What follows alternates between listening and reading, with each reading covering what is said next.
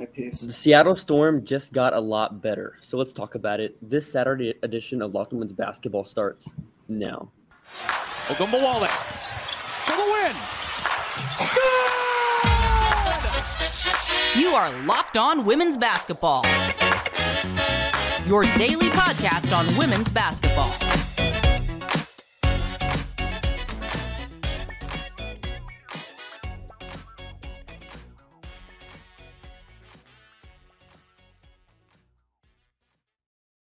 Welcome. You are Locked On Women's Basketball. My name is Hunter Cruz, and I'm the Saturday host covering the WNBA draft, rookie scale contract players, and contribute to our prospect scouting at the Next. Thanks for making Locked On Women's Basketball your first listen every day. Remember, Locked On Women's Basketball is free and available on all platforms, including YouTube. I am joined by my co-hosts M. Adler and Lincoln Schaefer. M covers the WNBA in the New York market and heads our written coverage of the WNBA draft at thenexthoop.com. And Lincoln is an indispensable part of our scouting team. You can follow him at Doviania_ on Twitter. So on Friday afternoon, it was announced by R.M. Adler in further contribution from our team at the Next that talented wing Gabby Williams would re-sign with the Seattle Storm in the coming days and join the team in the coming weeks as well. So I'll give the floor to you, M, to just give a quick synopsis on how this was possible, given that Gabby was playing overseas and she is coming late to the season. Yeah, so now that you mentioned it, I actually realized that there was a piece of reporting that I had completely forgotten to include in the piece by itself, which was I talked one-on-one with the Seattle Storm general manager, Talisa Rhea, over the offseason, and I asked about Gabby's availability coming into this season, because we had all known, looking at prioritization, that there would be some issues with some different leagues in terms of the fact that different leagues in Europe that a lot of players are playing into the offseason, these different leagues end at different times. And so some of them are going to be very convenient for feeding back into WNBA training camps. Usually this is not a big case with the WNBL in Australia. Players leave at the right time, they get to WNBA training camp, and they get as much time as they feel that they're going to need. You can run into some issues with Turkey and Hungary if people are going later into the season. France is the one that always is an issue. And Gabby has always played with the French league. She has been on a number of different teams there. She is a French national at this point.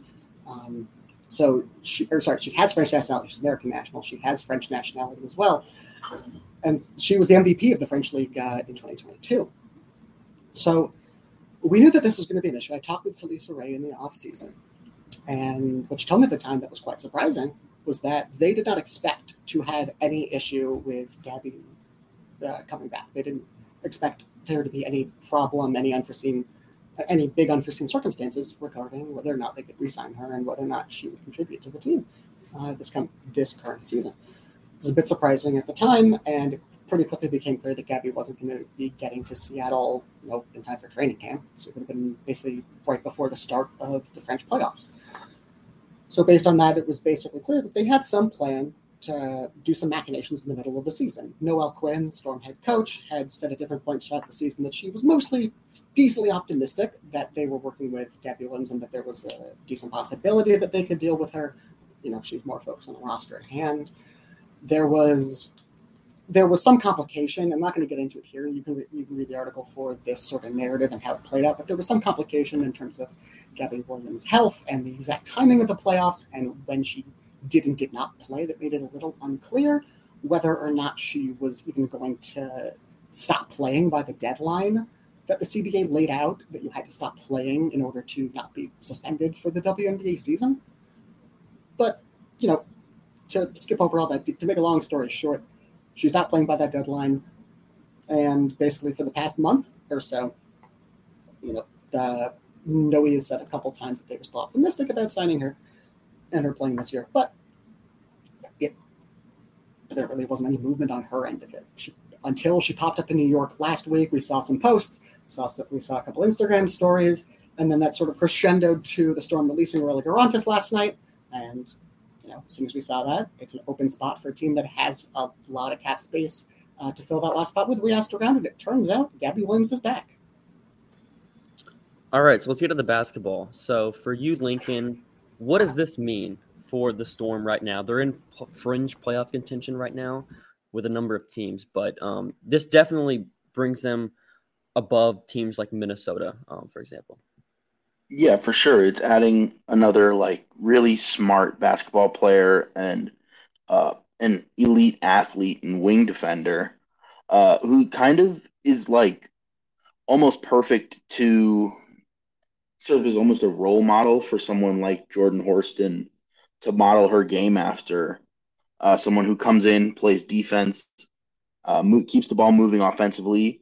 She makes good reads. She has struggled with shooting the ball as a pro, but that mold of a solid wing defender who's a good rebounder, a good connective passer, and who just makes things happen on the court is an important thing for everyone in the league to have. And this is going to make the already solid perimeter defense for the Storm even better and more like at a higher level for a team that's kind of in flux right now.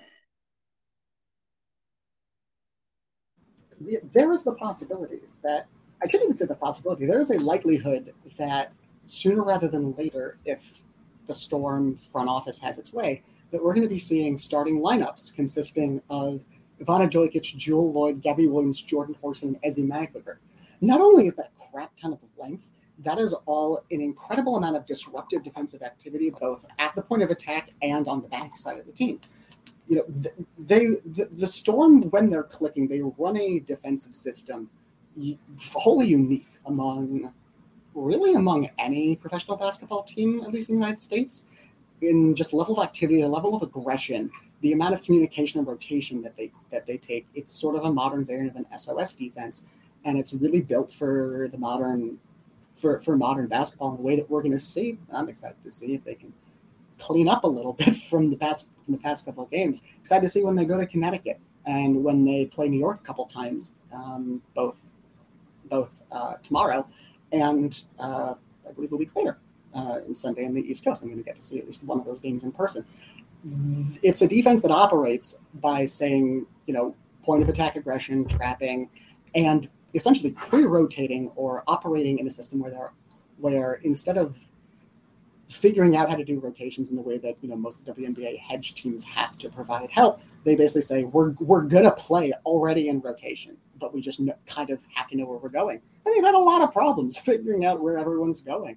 You can see that both because they're a team that's young and a team that's playing most of its first games together, and a team that is losing, and it's been hard to build chemistry because this is a system that is hard to play.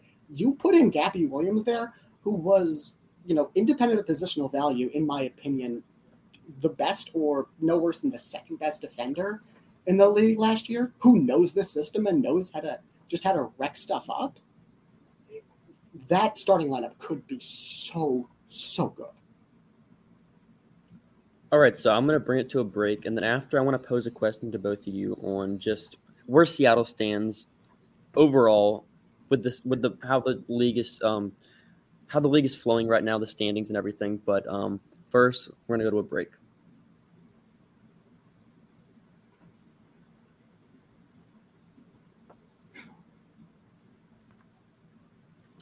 All right, so right now with how the WNBA standings are shaking up, there is four teams in contention for that last playoff spot between the Minnesota Lynx. They're 6-9 right now. Atlanta is 5-8. Indiana 5-10. Seattle 4-11. So right now for you guys, if you had to bank on it, who are you picking to get that 8th spot right now?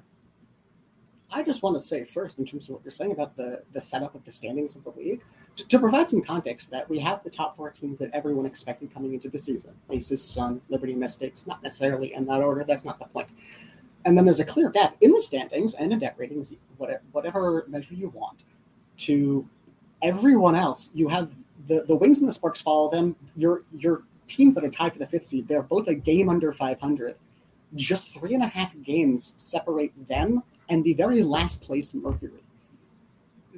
The Dream and the Fever are both they have looked like crap, to be honest, over the past couple weeks, and yet they are 2 games out of the 5 seed.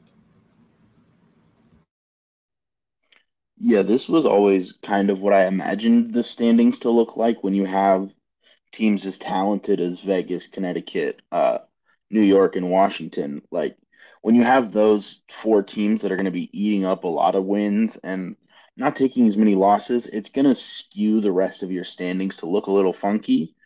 And honestly, I think that any team between 7 and 11 right now could end up in the 7 spot or the 11 spot. That kind of parity, it depends on team health because multiple teams that are in that mix have really struggled with injuries through the first month and a half of the season. Especially Chicago is just trying to find anything in the front court that works for more than a few games at a time. And you see like Minnesota and Atlanta kind of scrambling, and I really have no idea what's going to happen with the 7, 8, 9, 10 area. It really could go any way. Yeah, because Minnesota doesn't have Jess Shepard, Tiffany Mitchell. Mhm. Atlanta doesn't have their point of attack defender in Aaron McDonald. Um, Indiana's just kind of there. I mean, they're probably kind of happy with their spot. Like this is a better start than they had last season. They're in a better position than they are now, having Leah Boston, all-star starter.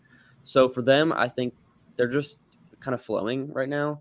I know they've lost 3 straight, but I think they've had some flashes similar to Atlanta. They have had some flashes whenever they won those 2 games on the road. Were pretty impressive. That then now they're kind of going back down. Just there's so many teams that you're just either getting a really good game or a really bad game from. And that's going to be the most interesting part for how this season continues to flow. If Seattle can get back into the playoff contention or if they're just kind of too late, but we'll see.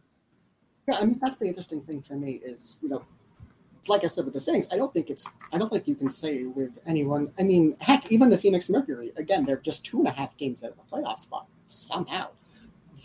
It's not really too late for anyone, especially when we've seen what Seattle can do, which is beat up on most of these teams that are outside the top 4 or 5 in the league. The particularly interesting thing for me is the sort of opposite spots where you look at where Los Angeles and Atlanta are. Los Angeles has been absolutely decimated by injury this year. They lost Necker for a few games early on, but she's been back and has been great since. But basically, right as soon as she came back, they lost Leisure Clarendon for I think about a month and a half. 2 months was the original diagnosis, and we're about maybe 2/3 of the way through that, which wouldn't be a huge loss at its face, but they also just were relying so much on that 3 spot that they were playing at for playmaking. They've lost Lexi Brown a couple weeks ago to what was a non-COVID illness and has continued persisting, and they've completely lost so much of that shooting and that gravity. They were running so many plays for her. She was frankly the main focus of their set play offense, and she's been out for them. They have very, very sorely missed a lot of really important leverageable bodies for them, and it's pretty incredible that they're still at the 5 seed as they are, but I would bet on them pretty solidly being, if not the 5 seed, the 5th best team in the league once they get health after the All-Star break. My concern, on the other hand, looking at Atlanta, they were healthy for most of the season. They had pretty much everyone they needed to rely on, and since the only real notable loss has been Aaron McDonald, which obviously a notable loss in and of itself, but it's not.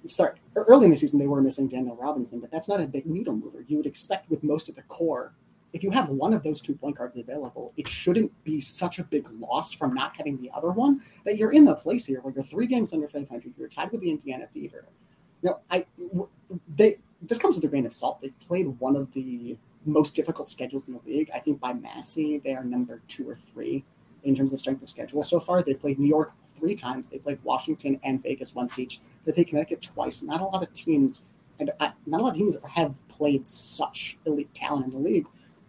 I think they've learned things about themselves. Hunter, you could speak to that more. But I think it's certainly disappointing that for as healthy as they've mostly been, that we're here with them. Yeah, and maybe the thing that makes it such an interesting race for that 8 seed is that all of those teams 8 through 12 have someone playing at like an all WNBA level. For Minnesota, you have Nafisa Collier having a resurgence, maybe the best year of her career. She just scored 33 points the other day. You For have sure. For sure. Ryan Howard and Alicia Gray on the Dream. You have Aaliyah Boston playing out of her mind well as a rookie. And in Seattle, you have Jewel Lloyd, who just dropped 41 in an overtime loss. And in Phoenix, of course, and of course, Brittany Griner is like just a matchup problem for every single person who steps on the court against her. And it's also part of the issue with her that she's missed a few games and that really skid them. There's just so much talent in those 8 to 12 spots that makes it so unpredictable. Yeah, and getting back to Atlanta, I don't think they've played either of Phoenix or Seattle yet this season, who are bottom 2 in the standings. So whenever they do get Seattle, they're probably going to be getting the best version of Seattle, and also the best version of Phoenix now that they're kind of changing things up as well. So Atlanta's a kind of a tricky spot right now Atlanta's in a tricky spot right now, just in terms of how this season has flowed for them, because I think heading into the season, we kind of expected that the offense would be kind of worse, just given that some of what they have, and because defense is supposed to be kind of like the main thing. That was the main thing for them last season, but this season they've taken a big drop up on defense. The transition defense has been pretty brutal. The offense has been good. Alicia Gray's been like an all-star caliber player, like Lincoln said, but it's just been figuring out how to defend, how to play consistent basketball, which is just, it just seems like, okay, every other game, it's kind of the same stuff being said, like, oh, we got to play a better transition defense. Then they kind of clean it up. They're bad at the same spot again. So I think for Atlanta, I think they're either going to get like the 5th spot or they're going to fall to the playoffs, like 5th or 6th spot. I just don't see Atlanta just staying in the middle unless Erin McDonald comes back and she's just really good, like just really, really good, because prior to her injury, she wasn't great offensively. I know she was pretty stifling at the point of attack on defense, but I'm interested to see where Atlanta goes because they've got the star power, very suspect bench in terms of just having versatility and different skill sets. But I think that's where I'm at on Atlanta right now. Yeah, and I mean, I think the thing for me as it applies to the Dream, I think it's more likely just given that talent that you'd see them stay middling than completely drop off. It's hard for me to see them at the end of the season much behind Chicago if they don't pass them by that point. It's hard for me to see them not at the same level as Indiana. It's hard for me to see them behind Seattle, that sort of thing. I think the thing that's mostly stood out, you can lose to teams that are as good as the top 3 or 4 in the league are, but to me it's the margins that have happened recently. The uncompetitive loss to New York last week, the really bad loss to the Mystics as well. You had a couple bad showings against, or not a couple. You had the bad showing against Connecticut as well. These aren't things that at this point in the season should be happening. Even with Erin McDonald out, there's got to be signs of moving in a direction where when she comes back, it's more additive than rescuing. Yeah, like even some of those losses, like the one against Las Vegas was like a blowout. They came back late. Then also the recent one, their last previous game, just these games weren't super competitive until late. They just kind of came back in it late, which is another story. But after the break, they've lost to Dallas twice, and their 2 games against the Fever were each like 2 possession games. Right? Yeah, that was rough. But after the break, we'll kind of tease our new podcast series coming next Saturday. Here on Locked Women's Basketball.